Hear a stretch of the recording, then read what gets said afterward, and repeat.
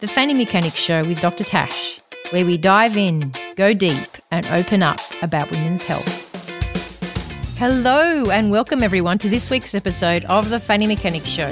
I am your host, Dr Natasha Andriadis, aka Dr Tash. This episode is proudly brought to you by City Fertility, global leaders in fertility and IVF. This week, we dive into the topic of extracting sperm from testicles. We go deep with good friend and colleague, fellow City Fertility specialist Dr Helen Peric. Helen opens up about this commonly performed medical procedure, why it's done, and what the man and a couple going through this can expect. We also discuss an interesting case of a young transgender person and sperm extraction. A little bit about Dr Helen Peric. She achieved a first-class honours degree in science at the University of Melbourne, which led her to working in the field of medical research. She then studied medicine at the University of Sydney, undertook specialist training in obstetrics and gynecology at Westmead Hospital and Royal Prince Alfred Hospital in Sydney. She went on to complete subspecialty training in fertility and reproductive medicine at Royal Prince Alfred Hospital and Genea Fertility Australia, where we worked closely together as colleagues. Dr Peric has achieved a Master of Human Reproduction and Human Genetics, completing a research project as part of those studies, which investigated the role of MTHFR polymorphism, a gene mutation, on recurrent miscarriage. Dr Peric focuses on egg freezing, ovulation induction and donor conception, female and male fertility, infertility, IVF, patients requiring pre-implantation genetic diagnoses, recurrent miscarriage and gynecology, with a special interest in polycystic ovarian syndrome and menopause. Before we dive into Helen's interview, I want you to imagine you are at a bar. You meet a really cute guy and you start chatting away. There's an instant connection. Sparks fly, your panties are getting a little moist. A few drinks later, he gets quite comfortable with you and tells you he is a single dad with a couple of kids and that happily he can provide 24/7 contraception because guess what? He's had a vasectomy. What you say? You know, he says, I've had my boy snipped, so I can't get a woman pregnant. Oh, cool, you say. But I've just met you and you're the man of my dreams and I want a baby with you. But how when you've had your boy snipped? So you duck into the toilet and you Google, he's had a vasectomy. Now what? Well, there are a few options. He can see a doctor and have the snip reversed, which doesn't always work in helping you get pregnant naturally and you may need IVF. Or he quite likes the freedom of his vasectomy and doesn't want it reversed, but he's happy to have more kids and go for a teaser. What's a teaser? Teaser stands for testicular sperm aspiration. Medical lingo for literally sticking a needle into a testicle and hopefully suctioning some sperm out of it. Dr Helen Peric discusses this in today's episode. Take it away, Dr Peric. Good morning, Dr Helen Peric. How are we this morning? I'm doing very well, thanks, Tash. I know you've already been consulting this morning, and without having to go into too much detail, what kind of patient did you consult with this morning? What kind of fertility patient did you have a chat with? I would say this morning's consult was my kind of the usual heterosexual couple that have had a delay in conception and just needed sort of, I guess, a discussion about their fertility results, kind of the timing of how they're going based on their age, when they would consider starting fertility treatments such as IVF. So I guess something that me and you probably talk about on a daily basis to the majority of our patients. Bread and butter fertility. Bread and butter is the right word. Yes, exactly. That's exactly what I would call it. Yeah. Yeah. And you mentioned that you are doing lots of Zoom at the moment or Skype. And how have you found that that's worked in your practice? Look, overall, I think it's been working quite well. I was quite used to doing it in the past for regional patients because I've been doing Skype consults, for example, for patients from Coffs Harbour for probably the last 10 years. So it's something I was quite familiar with. I think it's been working quite well. And most people have been working from home anyway. So it's been convenient for the patients I've been consulting. And to be honest, it's been convenient for me as well. I just find it's a little bit odd. It's probably a little bit impersonal compared to seeing them obviously in person. As often when they are having treatment, the first time you'll meet them in person is when you're actually doing a procedure on them. But yeah, apart from that, little bit of a strange thing about meeting them for the first time in a day surgery. I think it's been quite convenient for everybody. And you've been able to achieve the same goals in terms of having the discussion, providing them all the information, investigations have been able to be emailed, forms, etc. like that. So, yeah, overall, I've been happy with it in general. Yeah, thanks to technology, huh? Oh, no, thank goodness. Yeah. I wanted been to out of practice otherwise. Yeah, I wanted to pick your brains about testicular sperm aspiration or obtaining sperm from a testicle, because you do a bit of this. Can you explain to our audience what a TESA is? What it means? Yeah, TESA is probably one of the simpler options and the one that I would probably most likely do. So TESA is the testicular sperm aspiration.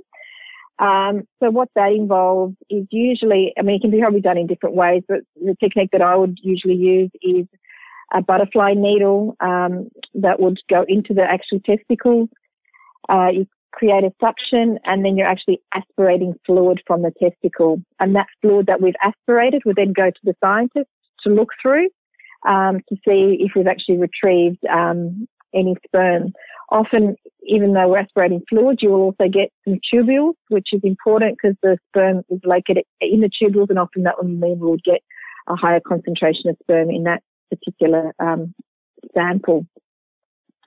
So that's generally mostly used, particularly if men have had, obstructive azospermia, so men that have had a vasectomy in the past. So that's probably the most common reason that I would do a TESA.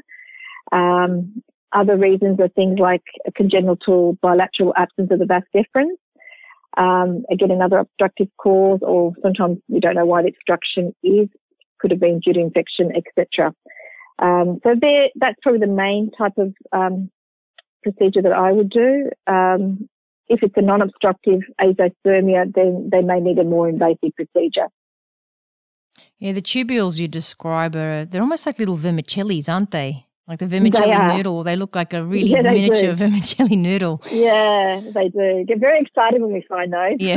Yeah. It usually means they've got lots of sperm in them, don't they? So, yes, particularly if it's an obstructive cause, because if it's an obstructive cause, then there's usually normal sperm production. So generally there's not a problem in obtaining sperm. If it's a non-obstructive where there's a sperm production issue, then the tubules are often not that nice vermicelli that you described. They might be a little bit more stringy and less likely to have sperm obtained from those type of tubules.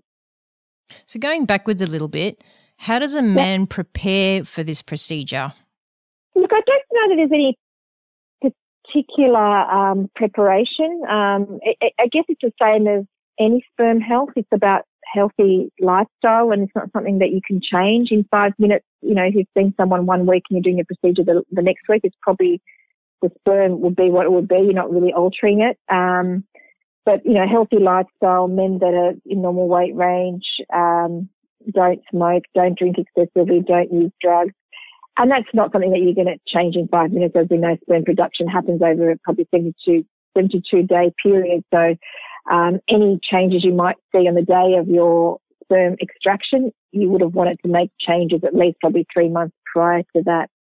So I don't know that I'd give them any advice for just before the procedure. It's more long-term lifestyle changes that they should make to ensure their health is in the best possible form for the procedure, or even if it's naturally. So you know how sometimes patients, when they are operated on for other reasons, like a hernia in the groin, they get asked to wash in a certain way. Do you get your guys to wash their testicles really well? Do they have to shave their testicles, get rid of hair before they come and see you? Yeah, not necessarily. I mean, if shaving is helpful, but that's probably the only instruction I would say. Otherwise, it's like any other operation. You'll use betadine and clean the area prior to starting the procedure. So I don't usually give them any specific washing instructions, apart from shaving is helpful. And on the day, do you use an anaesthetist, or do you use a block around the testicle? What do you use for pain relief? I do both. I really discuss that with the patient. Obviously, when I meet them in person during the consult, which they would prefer, I would examine the patient at that consult to see how they react to an examination.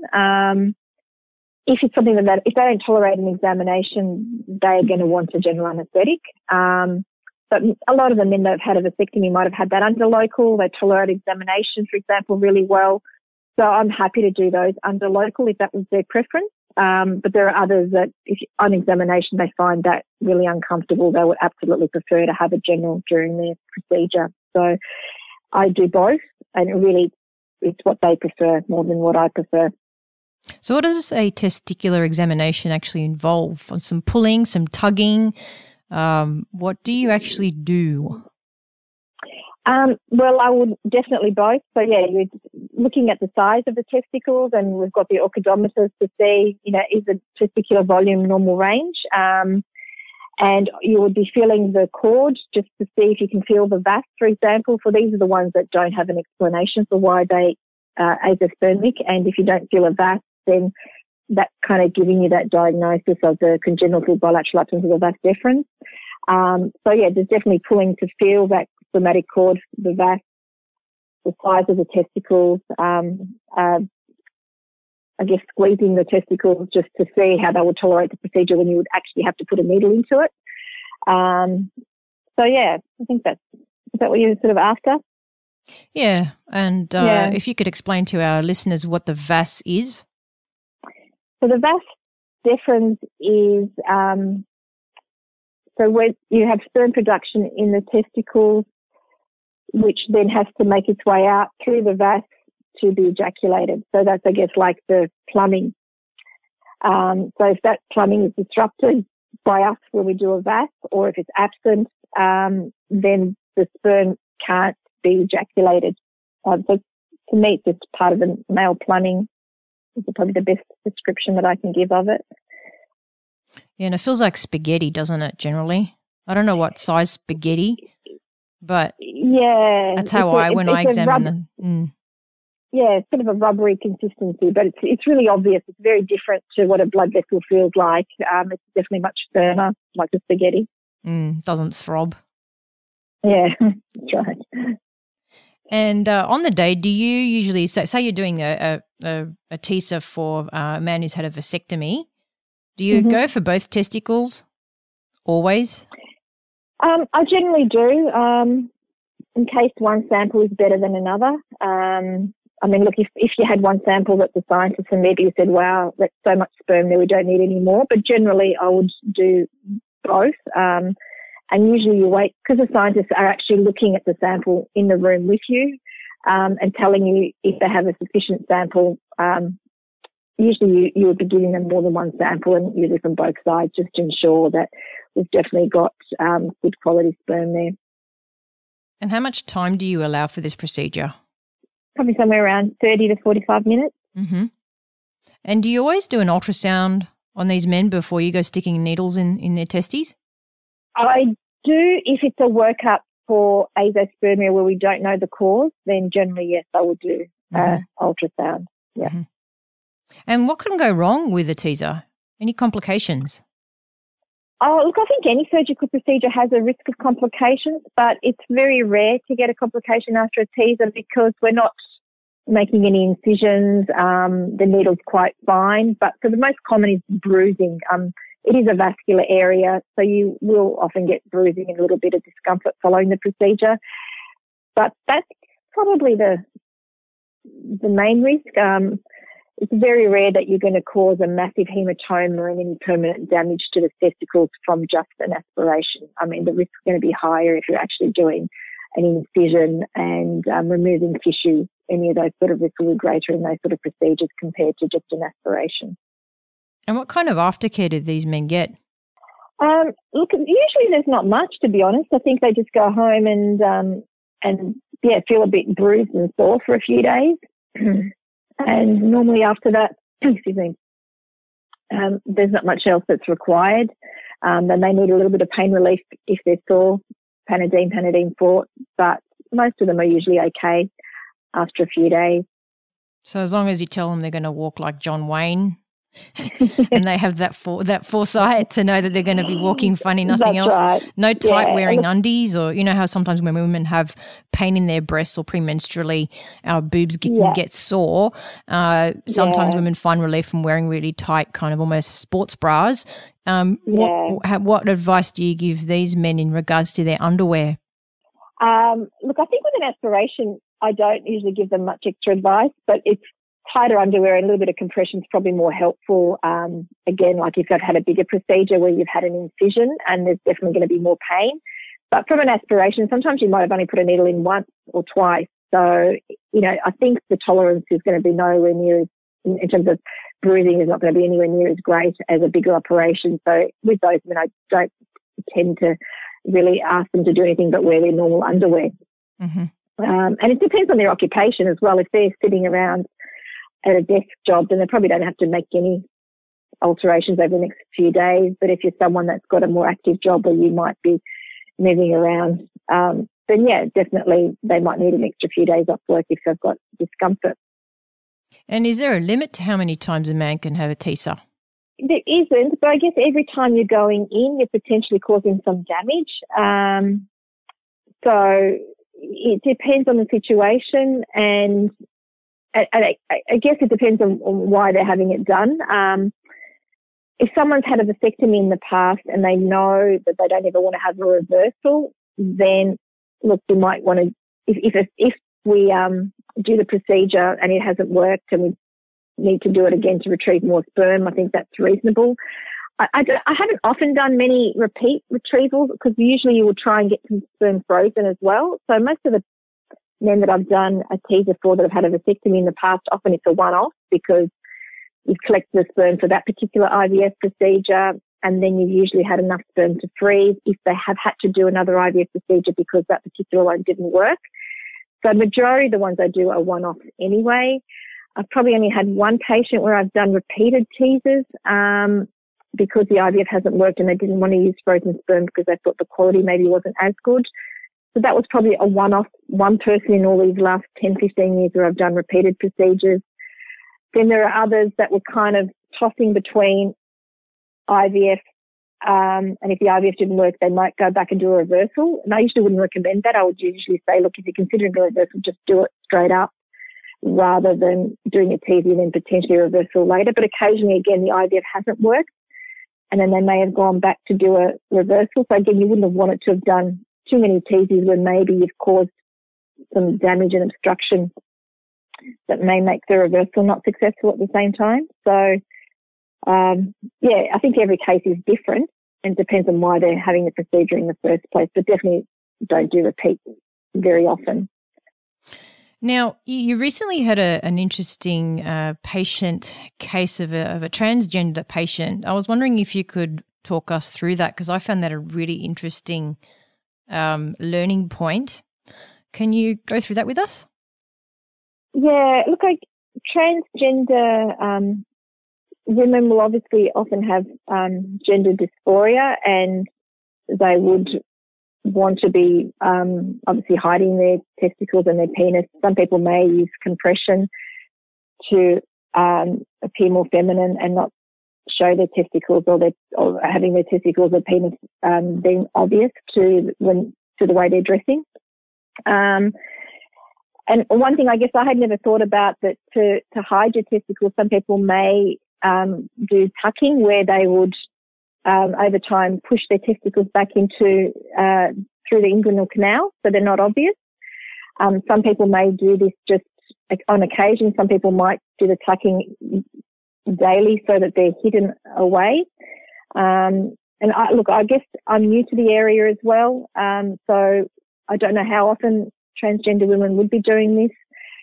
And if they consider that to be, if they think about whether that's actually harming their fertility or not, I guess I don't know how much education there is around this procedure that they may be doing, because we know that testicles are meant to be in the scrotum at a cooler temperature, and testicles that are undescended, for example, we know that they can be damaged and sperm production can be damaged if they're living in the abdominal wall on a more permanent basis. I don't think there's much research on it. I went and tried to look up papers to see how much damage there may be caused, but we know just from, I guess, undescended testicles that there's damage. So I guess you would think that testicles that are living or being put back in the inguinal canal on purpose for tucking, you may be causing some long-term damage to your fertility. Now, that might not matter to some people, but it may matter to some people. But I guess it's more about the education of it and making people aware that this may be causing damage and whether they should be freezing sperm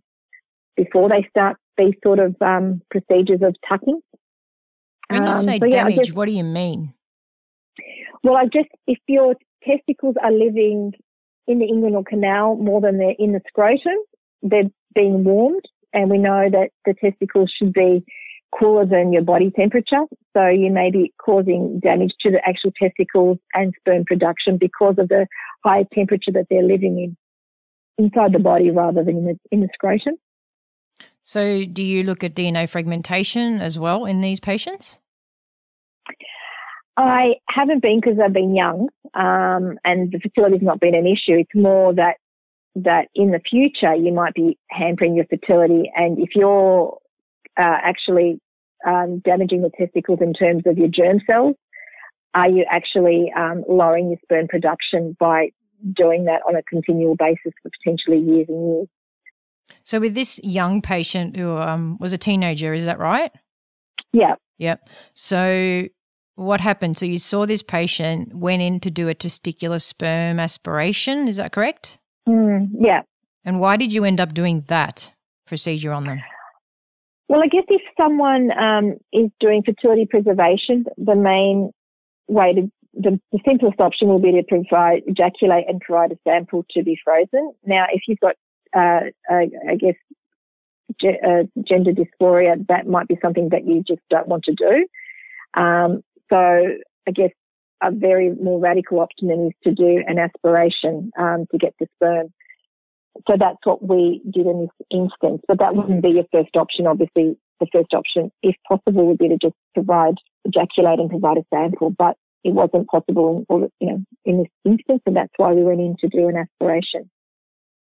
So that young transgender woman, how did she feel when she was told by you that, we need to go in and do this procedure to obtain sperm? What was their response? They were very, very aware and intelligent, and obviously they knew that they wanted to do a procedure to get the sperm because they just didn't want to have anything to do with it. It was more that it was a discussion about fertility preservation, and I think in these young transgender people, it often comes from the family, and the ones I've had, it's usually they've always come along with their mothers just coincidentally, and it's a discussion the mothers are more often having with their sons or daughters about fertility preservation. Because anyone at 18 or 20 even, fertility preservation is probably something that's not very important to you at that point. They're obviously more concerned about transitioning and other aspects of their life is obviously much more important than the fertility preservation. So the ones that I've had come to me have often come to discuss it more. I don't know if it's to appease their mothers, but obviously they've had that discussion, how, look, we don't know what your future holds in terms of your fertility. It's about keeping your options open about your biological children potentially in the future with the gametes that you have. So they're kind of, I don't know if they're doing it reluctantly, but they're doing it more as an option, but it's maybe not their priority at that time. And so some of them change their mind because they come to have the discussion and they realise, well, look, I just don't want to do that. Others will obviously go through and provide a sample or have a procedure, or if it's a transgender male, obviously have an egg retrieval. So with this young transgender patient who you were trying to obtain sperm from, did you actually get sperm? In this instance, I didn't, but I don't know what the reason is for it. Is it due to another genetic reason why, coincidentally, we didn't get sperm from them? I don't know if the tucking was part of it. Was it that there was damage to the sperm because that was something they were doing for a few years? So I don't think I got to the bottom of why we didn't retrieve sperm. but we didn't, and I did send a sample off for histology. So the person was not keen to really pursue it any further. I think that was the end of the road for them. They gave it a go. It wasn't meant to be, and that was the end of it, and they didn't really want to do any further testing to find out if there was another reason for the fact that we weren't able to retrieve sperm beyond that maybe the tucking had done some damage. But I don't know if that was the only reason, or was there another genetic reason of why potentially we weren't able to retrieve sperm. But that wasn't important to them at that point, so we just left it at that. I'm reading a really good book at the moment called About a Girl. I don't know if you've heard of this book. No. Yeah, I think you'd really enjoy it. It's a true story it's a mother's story about raising her transgender child. So this woman, Rebecca Robertson, gave birth to twin boys, George and Harry, and then she talks about how George transitioned to womanhood. And, a fantastic story. I'm halfway through, and I would love to be able to do a podcast with Rebecca Robertson or her daughter, Georgie. Yeah. But we'll see how we go. But I really encourage people to read this book because it just really highlights the issues that transgender people and their families face. And I have to say, before reading this book, I really was quite clueless about a lot of the issues that they face. So I think I'll pass that on to you when I finished it. Yeah, I think I definitely want to read it. I wanted to ask you some personal questions, Dr. Peric. Okay. Not too personal. Like Peric's going, what is she going to ask me? Which people in your life have been your biggest inspirations? Look, I think as I get older, I still think it's probably as simple as my family and my parents. I just look at what they've been through their life. They're both migrants from Croatia. They had a hard life overseas, and coming to Australia and what they were able to provide us and the life they were able to give us. To me, I think they're still probably my greatest inspiration. It's funny, of all the podcasts, I don't think I've done a single podcast where someone hasn't mentioned their parents and their family. Oh, really? Yeah, it's quite nice. Yeah. What are your favourite books? Do you have any favourite books? I know you like reading. I do. I just don't read enough. And I'm nowhere close to reading anywhere near as much as you do, Tash. Yeah. I have an addiction. That's my addiction. I want to have more of an addiction. I love reading, but I don't do it anywhere near enough. Then I forget what I've read. Look, I think just thinking about what's going on in the world today, particularly I guess this last week, particularly in America, and probably the book that I enjoyed the most in the last couple of years was Becoming by Michelle Obama. That's one I've had so many people say is a must to read. I haven't read it yet. Devorah Lieberman, who we both work with, I think, listened to her Audible version, and she actually reads the book. But, I think it makes you just think about how lucky we are, and just what we don't know that we're going to be born black or white, but what the extra stress that they have to go through. And just what she had to endure, I guess, from childhood. And she had a wonderful upbringing, amazing parents, which have, shown me what an amazing person she is. But just being black and the racism that you have to go through from the day you were born, it's just incredible. And I guess looking at what's happening around the world now, I think it makes me think about the book. I read it a couple of years ago. I think I need to reread it again. Racism is an interesting topic. I remember being teased at school for being of Greek background. So I think most people have been touched by discrimination. And it's Look, I agree. And I look at it because even, obviously, I grew up, I guess, primary school, late 70s, high school in the 80s, and, being called a wog and all the rest of it. But I think that doesn't even come close to the racism these people experience. You know what I mean? Ours is just a tiny little bit of what they've gone throughout their whole life. Because I feel mine was there maybe a little bit when you were young, but it didn't really disturb me, but it was still racism. And I don't think it affected me maybe as an adult, whereas they're still experiencing it today. It hasn't changed. Mm. I remember going to South Africa back in 2008.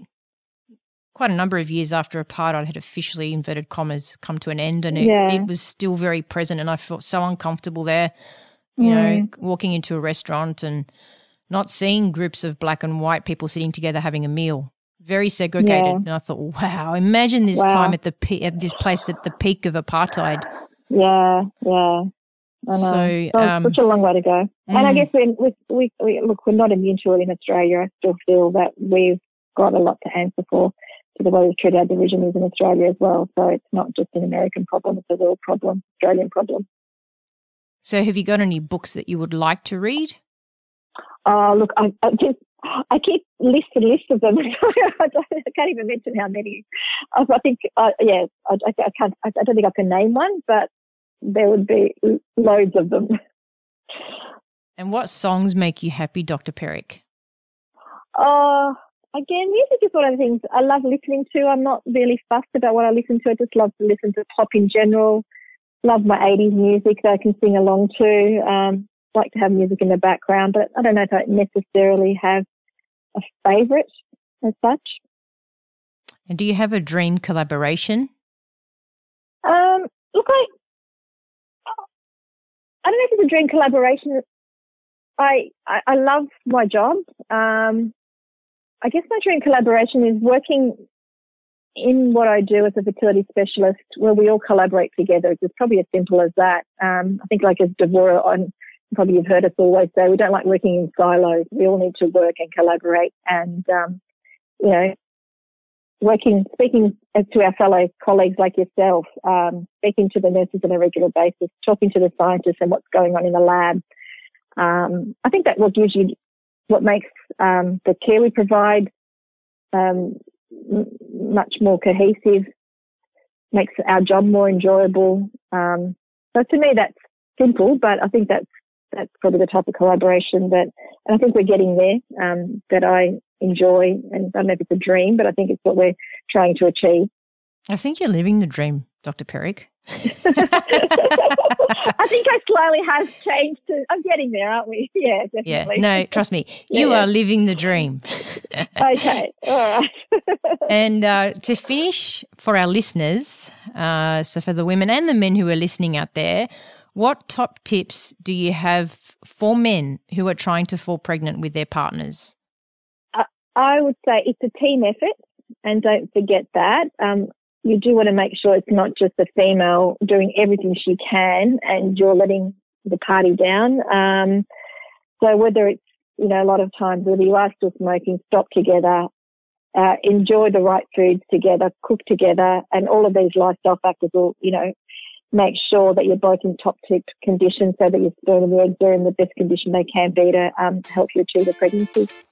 Yeah, together. I think that's if I had a highlighter, I would highlight that word right now. Yeah, exactly. Yeah, that's a really good tip. Thank you, Dr. Peric. We shall speak again. Thank you for your time, Cass. I hope you've enjoyed this episode with Dr. Helen Peric and that you've learnt a little bit about a commonly performed medical procedure that cis men and transgender people have as part of fertility treatment and fertility preservation. Share this episode with someone if you think it will help them. Please subscribe to the Fanny Mechanic channel, and if you haven't already, hop over and give the show a fantastic rating. Shoot me a message on Instagram, Dr. Tash Fanny Mechanic, and join the Fanny Mechanic podcast group on Facebook. Let me know of any topics you'd like to hear, cool people like an interview, or books to read. Until next time, stay fanny-tabulous.